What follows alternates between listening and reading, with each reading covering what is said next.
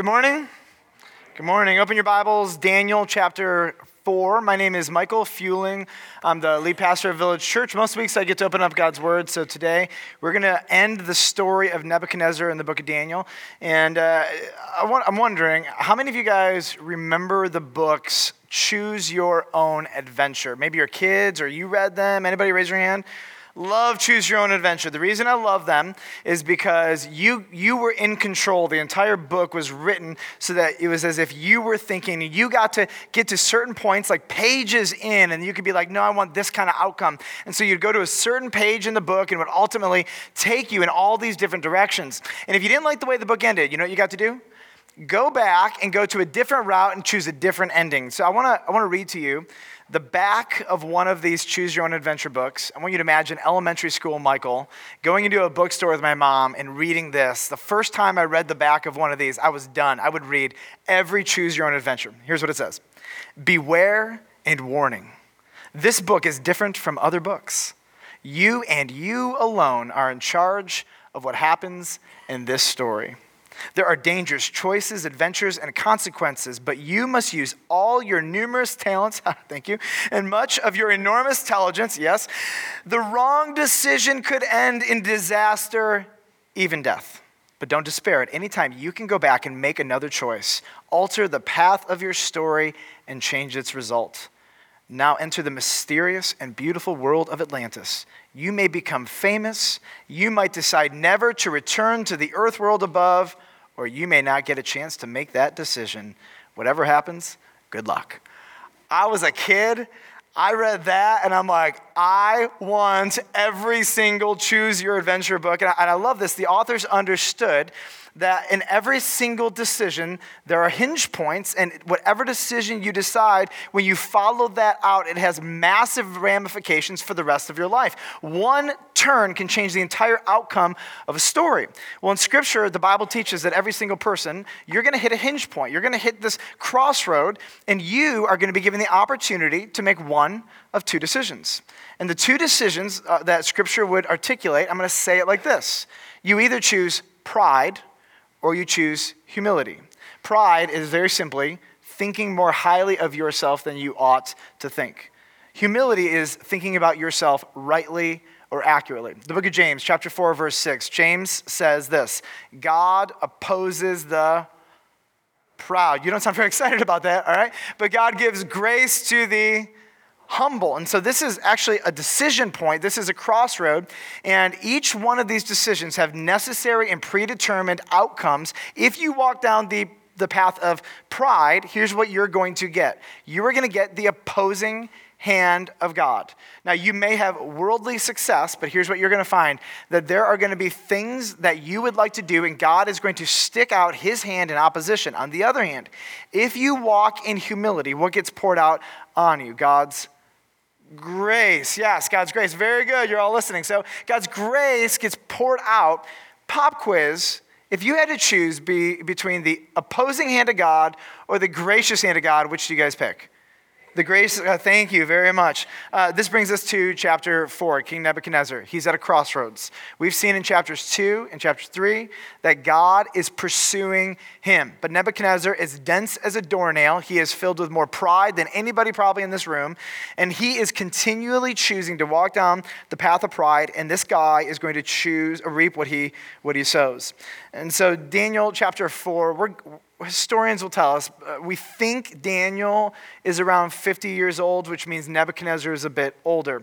So if you read Daniel chapter 2, 3, and 4, you may feel like these stories all happen on top of each other, but there's quite a bit of distance between all these stories. And so chapter 4, we're going to start in chapter 4, verse 4. Point number 1 in your notes, the great tree. Verse 4, I, Nebuchadnezzar, was at ease in my house and prospering in my palace. Life is good. I want you to hear me. If God is going to get Nebuchadnezzar to heaven, it's going to be more difficult than getting a camel through the eye of a needle. Like this right here, this scenario, there is no one harder to save than the person who is prosperous and at ease and has no need of God whatsoever. But I want to give you a little warning. There is one way over and over and over and over again that God humbles the rich and at ease who reject him. Here's the word. Look for it. Think about the person in your life who has no need of God. This is the one thing that God will do to get their attention and begin the process of humbling them. Distress. Watch it. It might be intellectual distress, relational distress with their kids, their wife. Things will start getting concerning and alarming. And this is what we're going to watch. God could have brought Nebuchadnezzar to his knees in so many different ways, but he's going to start with this. When you see somebody who does not need God and distress of any kind comes into their life, beware. This is when you start praying, because these are the moments where God begins to humble those who are prosperous and at ease, who have rejected him. Riches and ease are like spiritual earplugs. So if you're a believer in Jesus Christ and you are rich and at ease, which is many of us in this room actually, whether you compare yourself to someone else, you are rich and at ease compared to the majority of the world right now. They are like spiritual earplugs. And if this category fits you, here's what you have to understand. Your heart is going to be numb to the voice of God because of riches and ease in your life. So what you have to do and what I have to do is wake up every single day, take out the earplugs, we make a decision and say, God, make me sensitive to your voice, because the wealth and the ease and the prosperity of my life easily cause self-reliance. God, every day, would you help me wake up, and would you remind me that everything I am and have today is because you have graciously and sovereignly allotted it to me in this time, in this place in my life. God, when I go throughout the day and I do things that are successful or make me more money or accrue more stuff for me, God, would you remind me that every single thing I do that is successful comes because of your gracious and sovereign hand to me. And then the next day you get up again and you wake up and there are earplugs in your ear, numbing your voice to the Holy Spirit, and you pull them out and you get on your face and you say, God, there's too much at stake for me today to rely on myself. Would you humble me? Would you remind me you are in control of everything I am today? Like, this is the spiritual discipline of Americans, by the way, who have any sense of ease or prosperity. If that's you, you have to understand that this country numbs your voice to the Holy Spirit, but it doesn't need to. You can wake up every day and take out these earplugs. Well, we get to verse 5. Nebuchadnezzar says, I saw a dream and it made me afraid, distress. As I lay in bed, the fancies and the visions of my head alarmed me, distress. So what do insecure, overcompensating leaders do when they're troubled? They make a decree. So I made a decree that all the wise men of Babylon should be brought before me. Now I want everybody here that they may make known to me the interpretation of the dream. Then the magicians, the enchanters, the Chaldeans, and the astrologers came in. These are all people on his payroll. These people live opulent lives. Their whole existence was to be on call so that they could interpret the dream of the king. He says, I told them the dream, but they could not make known to me its interpretation. So here's just a little question for you. If you remember the last couple weeks, you remember when he went to these people and said, hey, if you're talking with the gods, you should not just know the interpretation, but you should actually you should be able to tell me the dream, right? None of them can do it because they're all frauds.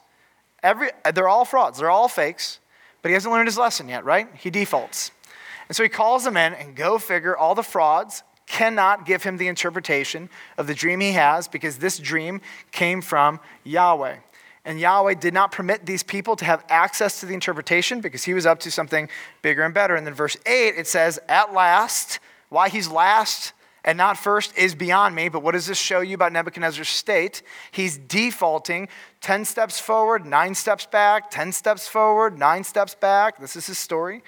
At last, Daniel came in before me, whose name was Belteshazzar, after the name of my God, and in whom is the spirit of the holy, what's the word? Gods. And I told him the dream, saying, you got pause, okay?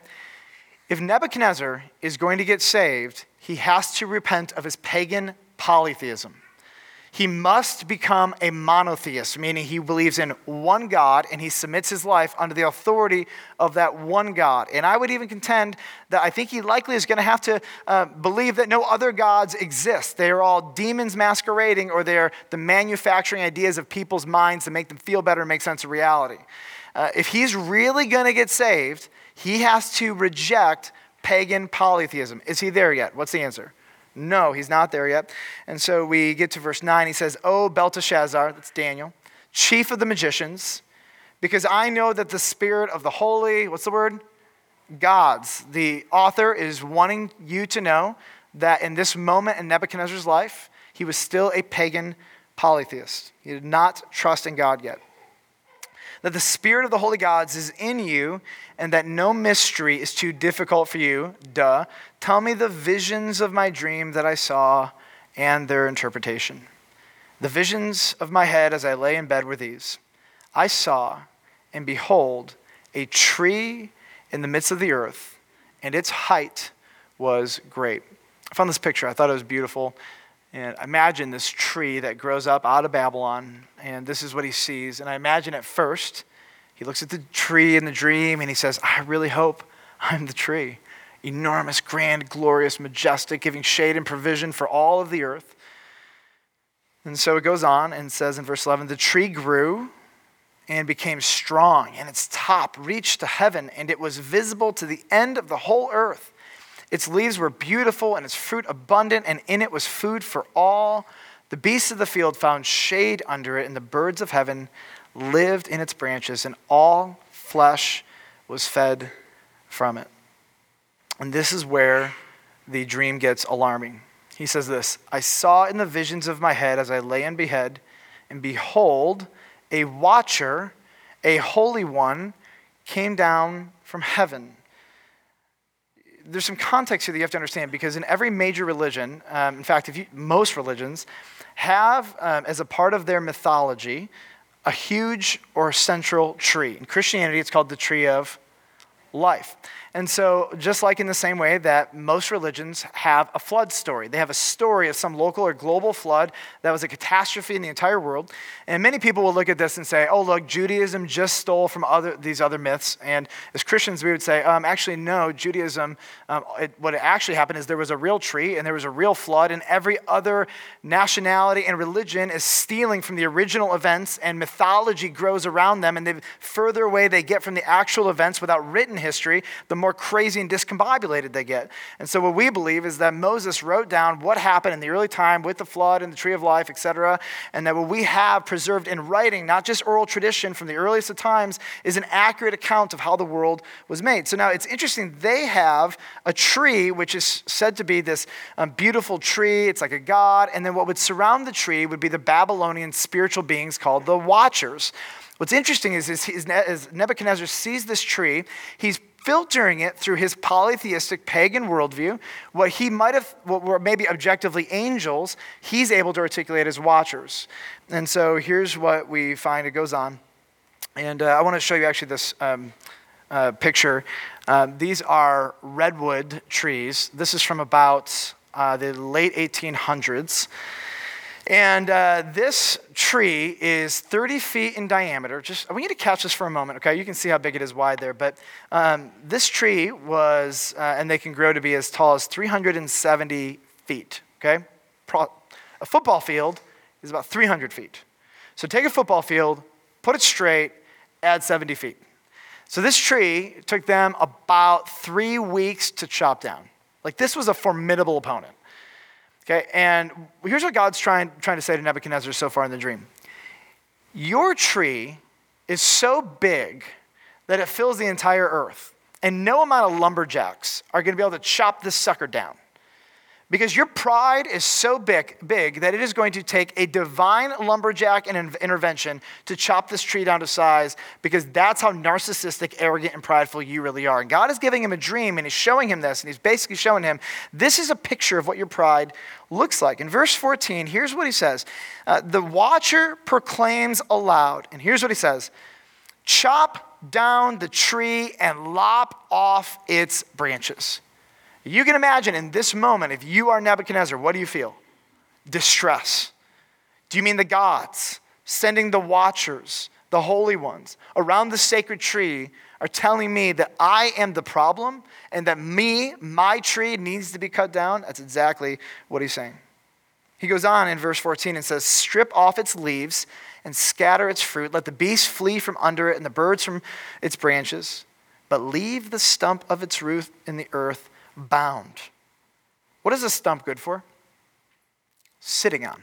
That's about it. That's it. And God is going to sit on him, and he's basically going to make him say, uncle, say uncle, say uncle, for a long time. And Nebuchadnezzar, because his pride is so thick, it's going to take a long time for this guy to turn around. Bound it with a band of iron and bronze amid the tender grass of the field. And the reason you would bind this is that it would prevent any future growth. So basically what God is going to do, and you're going to see this play out, is that God's going to chop the tree down, and he's going to prevent it from growing until Nebuchadnezzar does what God wants him to do. He says, let him be wet, verse 15, with the dew of heaven. Let his portion be with the beasts and the grass of the earth. Let his mind be changed from a man's, and let a beast's mind be given to him. And let 7 periods of time pass over him. That's 7 years. The sentence is by the decree of the watchers. Isn't that great? God has held a trial over Nebuchadnezzar's pride, found him guilty, and he's declared that this is done. You are guilty. Your sentence now is the following. The decision is by the word of the holy ones. And I want you to hear this. Why would God ever publicly humiliate and shame a human being like this? Here's why. To the end, for this reason, that the living may know that the Most High rules. Like, this is what God wants. And so if your pride stands between you and knowing, not just like in your head, but truly knowing in your soul that the King of the world and your life and your possessions is Yahweh, is God, then he will do whatever it takes to get you to that point. And the more prideful you are, the more distressful typically your humbling has to be. And we're going to see, because this guy is the pinnacle of pride, his distress is over the top. To the end that the living may know the Most High rules. Interesting, singular, as Daniel and the watchers articulate about the nature and character of God, they keep articulating a monotheistic sovereign God rather than a polytheistic one of many gods. That you may know that the Most High rules the kingdom of men, gives it to whom he wills, and sets it over the lowliest of men. This dream I, Nebuchadnezzar, saw. And you, O Belteshazzar, tell me the interpretation. Because all the wise men of my kingdom not able to make known to me its interpretation. But you're able. Why? For the spirit of the holy gods. Like, how frustrated must Daniel be in this moment? Okay, how many times do I have to tell you? There's not many gods. There's one God. He's not one who's like over the other gods. He's the only God. All the other gods, they don't exist. They're rock and stone and imagination. This is the one true God. But this is deep in his soul. This is his heart culture. Heart cultures don't dismantle easily. Point number 2, the greater lumberjack. Verse 19. Then Daniel, whose name was Belteshazzar, he was dismayed for a while, and his thoughts alarmed him. Distress. And the king answered and said, Belteshazzar, let not the dream or the interpretation alarm you. Okay, well, Belteshazzar, you were alarmed. You were distressed. So why is that okay, but I can't be alarmed and distressed?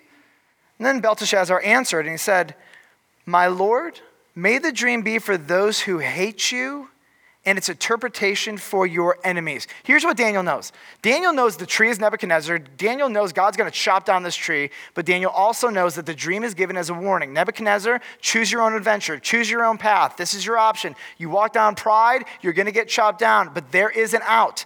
Okay, nobody in this room probably believes more in the sovereignty of God over every single act on this planet more than me. But the sovereignty of God does not negate my full and 100% responsibility for every single decision that I make. I have an option to choose pride or to choose humility in this moment and every moment. This is from God for me as a follower of Jesus Christ. I cannot go to heaven and wag my finger at him and say, why did you make me do this? If you were really in control, you would have stopped this decision. I will stand accountable for God for my decisions, period. And Nebuchadnezzar is given an opportunity. He is given a very real option. Choose pride, get chopped down by the divine lumberjack, choose humility, and this is the direction that you can go. The tree, verse 20, you saw, it is you, O king, who have grown and become strong. Your greatness has grown and reaches to heaven, and your dominion to the ends of the earth. I imagine at this point, Nebuchadnezzar's like, carry on. Yes, I love you. Very true, very true. Verse 24, this is the interpretation. O king, it is a decree of the Most High. This actually transcends the watchers. This comes from above the angels. And this has come upon my lord the king. You shall be driven from among men, and your dwelling shall be with the beasts of the field. You shall be made to eat grass like an ox. You should be wet with the dew of heaven. 7 periods of time, 7 years shall pass over you. Why? Till you know the Most High rules. Here's what he's saying. Until you reject your polytheism, you come to a monotheism, and you begin to think rightly about yourself, that you are a humble servant of Yahweh. You have not built this great empire by your own awesomeness. It has been granted to you, and favor has been granted to you by God and God alone. And in a moment, Nebuchadnezzar, remember, I can take it from you just like that. It is a decree of the Most High which has come upon the Lord my King, till you know that the Most High rules the kingdom of men and gives it to whom he will. And it was commanded to leave the stump of the roots of the tree.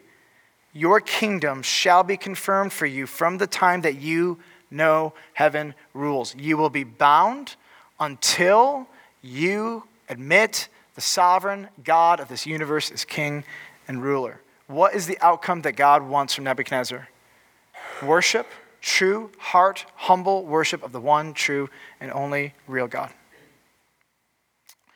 Verse 27, Daniel is very clear. This is not necessary. Have you ever watched people in your life filled with pride, and you're thinking to yourself, you literally don't need to make this decision?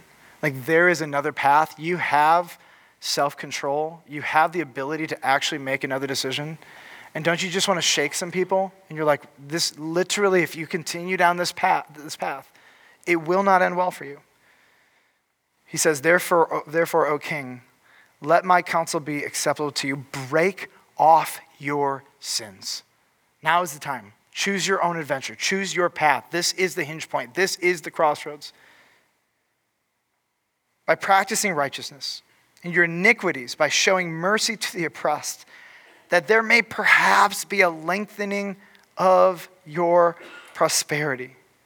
It's interesting in this moment that for Nebuchadnezzar, true repentance and humility is going to be focused on showing mercy to the oppressed. Who is oppressed in Babylon? Almost everybody. Like, his entire leadership network and framework and perspective has been around prideful oppression, right? And now this is it. If you're going to really humble yourself, I expect something public, and all of the oppressed you will now serve, and you will bring mercy to them in the name of Yahweh. That's a tall order, isn't it? One of the ways you know repentance is real and true is that restitution is made. What will he do? Verse 28, fast forwards 12 months. All this came upon King Nebuchadnezzar. At the end of 12 months, he was walking on the roof of the royal palace of Babylon. So in Scripture, when there's a king walking on the roof of his palace, does it usually go well? Think David and Bathsheba, typically not. Here's the deal, 12 months goes by, and if you're in this circumstance and some prophet gives you a vision, or you have a vision and gives you an interpretation 12 months ago, you're like, God's probably over it now. After all, I'm Nebuchadnezzar. And this is what I think is really important, is that when you are living in rebellion, what you consider God's ambivalence, he stopped caring about it, is really just his mercy. That's all it is. So Nebuchadnezzar goes on in his life. God doesn't care anymore. God's over that. I'm on to bigger, better things. Anyways, like, I'm Nebuchadnezzar. But meanwhile, God, not for one moment, has stopped caring about this issue. And God has put a timer on Nebuchadnezzar's body on this punishment. And that timer was about 12 months. And God decided that the moment Nebuchadnezzar was about to say what he's about to say, that God was going to intervene immediately, because God never stopped caring about the weight of his sin. He wanted to see Nebuchadnezzar humbled and worship the one true God. So here's what happens. He's on the top of his roof, verse 30. The king answered and said, by the way, we have no idea who he's talking to. Likely, he's talking to himself. How great are you, King Nebuchadnezzar? Let me tell you how great I am, and that's probably who he's answering. Is not this great Babylon, which I have built for my mighty power, by my mighty power, as a royal residence and for the glory of my majesty? Okay, God opposes the proud. This is one of my favorite verses. While the words were still in the king's mouth, yes, there fell a voice from heaven. I imagine condescension in God's tone. Oh, King Nebuchadnezzar, to you it is spoken. The kingdom is departed from you, and you shall be driven from among men, and your dwelling shall be with the beasts of the field, and you shall be made to eat grass like an ox, and 7 periods of time, 7 years, shall pass over you until you know the Most High rules the kingdom of men and gives it to whom he will. God requires, if Nebuchadnezzar is going to get saved, he has to believe in one monotheistic, the Most High God, and he must believe that that God rules and reigns, gives it to him however he wants. He needs humility in him. God will not settle for anything less than Nebuchadnezzar worshiping him alone, in a spirit of humility. I don't know about you, but it feels impossible. Verse 33, immediately the word was fulfilled against Nebuchadnezzar, and he was driven from among men, and he ate grass like an ox, and his body was wet with the dew of heaven, till his hair grew as long as eagle's feathers, and his nails were like bird claws. 7 years, here's my question, who's in charge? Who's in charge? There's probably likely one realistic answer, and that man's name is Daniel. 7 years. The kingdom is actually preserved, waiting for Nebuchadnezzar. I believe if anybody else took leadership over, they would have taken control. They would have killed Nebuchadnezzar, done something crazy. It seems that somebody like Daniel, I believe it was Daniel, came in, preserved this kingdom for 7 years. Imagine Daniel, 15 years old, taken as a slave, his family killed, brought 900 miles to the east, finds himself in Nebuchadnezzar's court, now 50-some years old. He is sitting in the court plausibly with the ability to rule over the entire known world. How funny is God? I think he just has a great sense of humor. So I want to answer 4 questions. Number 1, did Neb get saved? Was this enough to chop down the tree? Is this humbling, humiliating, publicly shaming experience enough to truly bring King Nebuchadnezzar to his knees in salvation? Is his heart truly going to be humbled by this? And I want to give you the answer. The answer, I believe, is without a shadow of a doubt, absolutely. You're going to die. You're going to go to heaven. And Nebuchadnezzar is going to be there. And I've got a lot of questions for this guy. But I want to give you 35 reasons why Nebuchadnezzar is going to heaven. I'm just kidding. It's 7 reasons why. But before I do that, if this story had ended in any other way, I would be very angry. I'd be very upset. I'd be a very frustrated preacher right now. 1978, Superman, the original movie, okay? How many of you have actually seen the original movie, okay? Most frustrating ending ever. So stupid. Okay, Superman wins. He always wins. That's what he does, right? Did he win in the Batman one? Don't tell me that. I haven't seen that. Okay, so Superman finds himself, and there's Lois Lane, dead. And he screams, "No!" He flies. And he gets into space, and he hears this voice. I forget who it is. Somebody important in his life. This voice talks to him and basically reminds him, you can alter history. So here's what Superman does, okay? Superman decides to fly the opposite direction of the rotation of the Earth. True story. Actually happened. So the rotation of the Earth, you're watching him. It goes fast, right? And the Earth just comes to a screeching halt, and it starts to turn the other direction. And then all of a sudden he stops, and as the world turns in the other direction, then he comes back into real life. He brought time back like 30 minutes, and there was Lois in his car before she even dies, and he takes her, and they live happily ever after. Everybody's happy, clappy, right? Okay. I wasn't born in 1978, but I'm pretty sure science still existed, okay? What would happen if all of a sudden the world moving at like tens of thousands of miles an hour just stopped? You know, like, oh, we're going everywhere, water everywhere. I mean, it would be the craziest experience ever, but apparently Superman is so magnanimous and powerful that he's able to just control all of humanity, stop the rotation of the Earth, and not have us all just fly off and have all the oceans fly into crazy whatever. So if that movie, you get to the end of it, and you're like, what a waste of my life, right? If this story ended in any other way than Nebuchadnezzar getting saved, I would have been very frustrated and be like, why even put this thing in here just so we can know that you didn't win God, right? Is this it? Anyways, so this is a way better ending than Nebuchadnezzar dying and going to hell. Number 1, Nebuchadnezzar, his worship changes. When he talks about God, he worships God in the singular. What's interesting is that this chapter begins and it ends with praise and worship from Nebuchadnezzar to Yahweh, and it's the beginning and the end that articulate the Most High God. Nebuchadnezzar, from his own heart, is not speaking to God with the same vernacular terms he used for God, plural, and he now speaks to him out of a monotheistic perspective. And you might be saying, Michael, that's not enough to really prove it to me. Okay, number two, Nebuchadnezzar was given the incredible privilege to take his pen and actually write scripture. Look at verse 4, chapter 1. Who is authoring chapter 4? Nebuchadnezzar.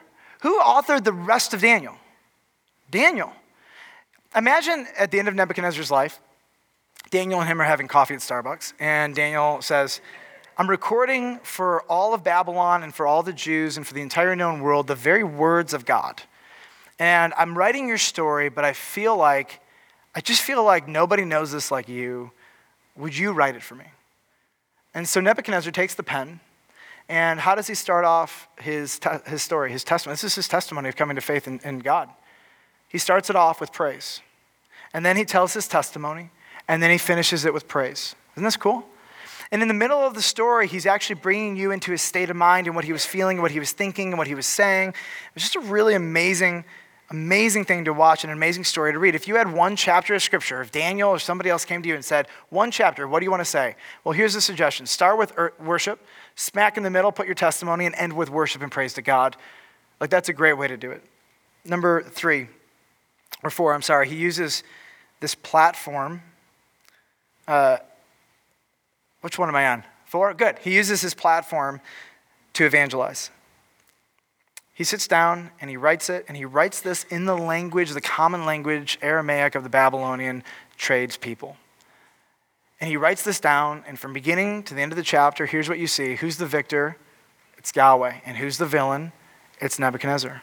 And he takes this moment to immortalize his story and give all glory and honor and praise and worship to the one true monotheistic God, Yahweh. Not only that, number 5, Neb was broken. I, Nebuchadnezzar, praise and extol. Now I, Nebuchadnezzar, praise and extol and honor the King of heaven. For all his works are right and his ways are just, and those who walk in pride he is able to humble. He's literally publicly making known, I was full of pride, and God has had to humble me. And when you are prideful, guess what? Everyone around you knows it. And when you find yourself being convicted of pride, you're probably going to have to make some kind of public repentance, because pride is typically a very public thing that affects a lot of people. Number 6, he praises the God who broke him. Look at verse 37. Now I, Nebuchadnezzar, praise and extol and honor the King of heaven. This King of heaven humiliated him for 7 years. This dude ate grass, looked like insane man, was not able to think rightly, lived out in the elements, probably battled animals and dangers. And this guy has the audacity to get on his face before Yahweh and worship him. Let me tell you one of the ways that you can know your salvation is real. You can know your salvation is real when distress and tragedy and trials and difficulty, unlike anything else most people have to go through, enters your life. And at the end of this, you don't wag your finger at God and say, if you were good, you would have. If you loved me, you would have. You actually worship. People who don't have the Spirit of God, yes, they end up at the end of the day wagging their finger at God. And people who do have the Spirit of God wrestle through it, struggle with it, ask God hard questions, get frustrated, but their trial, their distress, their pain ends in worship. Nebuchadnezzar goes through all of this. He worships God, and even in the middle of it, look at verse 37 again, it says this, and that he said he was right in all of his ways. That he could look at God and say, you were right to put me through this trial. You were right to publicly shame me. You were right to allow, ordain, or permit this. We know God ordained this. Finally, number 7, he even repents for renaming Daniel. So do you remember how when the book starts, Daniel gets a pagan name? They're trying to erase Daniel's Jewishness. Remember that? So in this book, look at these just 2 one-liners. This is meant to be really meaningful if you just stop for a moment and read this text. It says, at last Daniel came in before me, he who was named Belteshazzar. And then in verse 19 again, then Daniel, whose name was Belteshazzar. So it's interesting, when the quotes are happening, when Nebuchadnezzar is quoting the events, he refers to Daniel as Belteshazzar. When he's telling the story of before he was humbled, that's how he talks. But when Nebuchadnezzar writes in his current state, what does he call Daniel.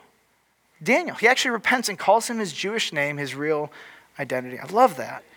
7 reasons. I had about 30 of them, and I figured I wouldn't overwhelm you. These would be 7 ones that should do the deal for you. But if for some reason Nebuchadnezzar didn't trust in Yahweh for real, Daniel didn't publish this book until after he died. And it would be really foolish for Daniel to publish Daniel chapter 4 if Nebuchadnezzar just reverted back to his evil, sinful ways. Daniel didn't publish all of this stuff until way after he was dead. I want to ask a question. Number 2, why does God hate pride so much? Like, do you ever look at this and you're like, okay, it's pride, it's just this, it's just blank. You fill it in, right? I want to give you an analogy that I think will help you maybe understand a little bit of why God hates pride so much. Why do you hate when your husband or your son or your grandson looks at pornography? Think about that. Think about how angry that makes you. I'll tell you why. It is a lie. It corrupts. It goes deep. It affects everyone around him. It numbs him. It wounds others. It breaks relationships. It's a spiral. It takes control, so we are not self-controlled. We're not designed by our Creator to let it in. And the net effect of pride is the same as porn. That's why God hates it. So now culture numbs us to pride, right? But we're not numb yet to porn as a culture. We understand, by and large, it's dangerous. So take all the emotions you have over that and now apply it to pride, and you're beginning to understand why God so hates pride. It is a lie that goes deep and corrupts. It corrupts you and your relationships, and it changes everything. But can God heal from both? The answer absolutely is yes. Does God need to cut me down to size? Probably. Does God need to publicly shame me? I pray he doesn't. Here's what I know. I have watched many men in ministry, very close to me, tank their ministries. And every one of them had an option. Every one of them could choose their adventure. Every one of them could choose pride. I'll think more highly of myself than I ought to. God doesn't care. I'll get away from this. I'm smarter than God is, apparently. Or they could choose humility. And I have watched so many people walk down this path. And I've watched so many people humble themselves as well. I've watched so many people who have been on the precipice of some major sins change direction, humble their hearts, and be spared from the public shaming and discipline of God. And so this is what I love about this point is that does God need to chop me down as a divine lumberjack? That's up to you. This is one of the greatest parts of this story is that you actually now have a decision to make. Will I walk down the path of pride and say, I know better, I'm smarter than God, I don't like God's word, I don't like what it says, I'll do this how I want, look how awesome I am, look how great I am, look at what I've built. It takes so many different, it looks like so many different ways. Or you can say, I am not going to test the Lord God because I know that everything he's asking me to do is for his glory and my deepest joy and satisfaction. And so if you're a believer in this room, this is what I say to my children when they sin, by the way. I look at them and I say, have you trusted in Jesus? And they say, yes. Okay, do you have the Holy Spirit? And they say, yes. And then I tell them, well, then you have self-control. You now have admitted to me, you are not a slave to anything. You can choose humility or you can choose pride. You know when like a kid gets their feelings hurt, but it's not about anything real, and they're just mad, and they're choosing to be mad, right? I stop them in that moment. Have you trusted in Jesus? Yes. Do you have the Holy Spirit? Yes. Then it's your choice.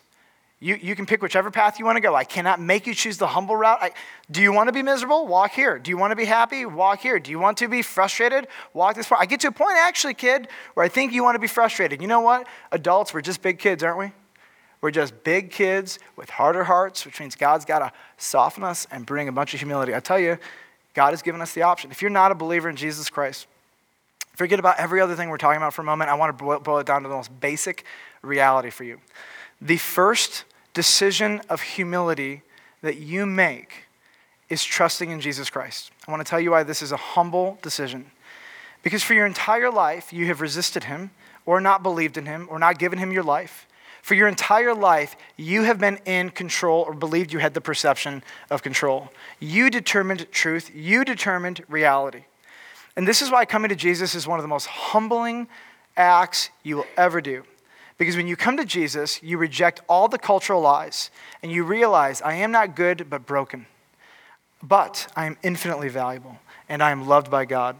I no longer determine truth. God reveals truth for me. I no longer get to choose what is best for my life. I go to God's word and he tells me what is good and best and right, and I believe him and I trust him. I am no longer going to rely on my own good works and good behavior to accrue enough merit to get me into heaven. What I'm going to do is trust in what Jesus did on the cross for my sins, because I am not able to make myself right with God on my own. And so this is one of the greatest acts of humility. I'm going to acknowledge and believe that Jesus is God and I am not. I am infinitely loved by God, but broken by sin, and he has told me how my relationship with him can be made right again. It is one of the greatest acts of humility. And so before we talk about anything else for non-Christians, the first aspect, the first next step in humbling yourself is to come under the lordship of Jesus, repent of your sins, and believe in him. This is it. I believe Jesus Christ is God, that he died on the cross for my sins and rose again from the dead, and he is coming back to judge the living and the dead. Every knee is going to bow. Nebuchadnezzar would have bowed eventually, whether it was in this life or after his death. But God wanted to bring Nebuchadnezzar to a point, this prideful man, before his death. I believe so that we all, for generations and centuries and millennia, could look back and be reminded, if God can chop down Nebuchadnezzar's pride, can he not chop down fill in the blank? Unfortunately, as we've talked about before last week and again this morning, the height of public humiliation often corresponds to the height of the person's pride. My suggestion for you, if I could be so bold, would be to say this: humble yourselves so you can experience the grace of God rather than resisting and persisting in your pride and experiencing the opposition of God. Amen, Village Church?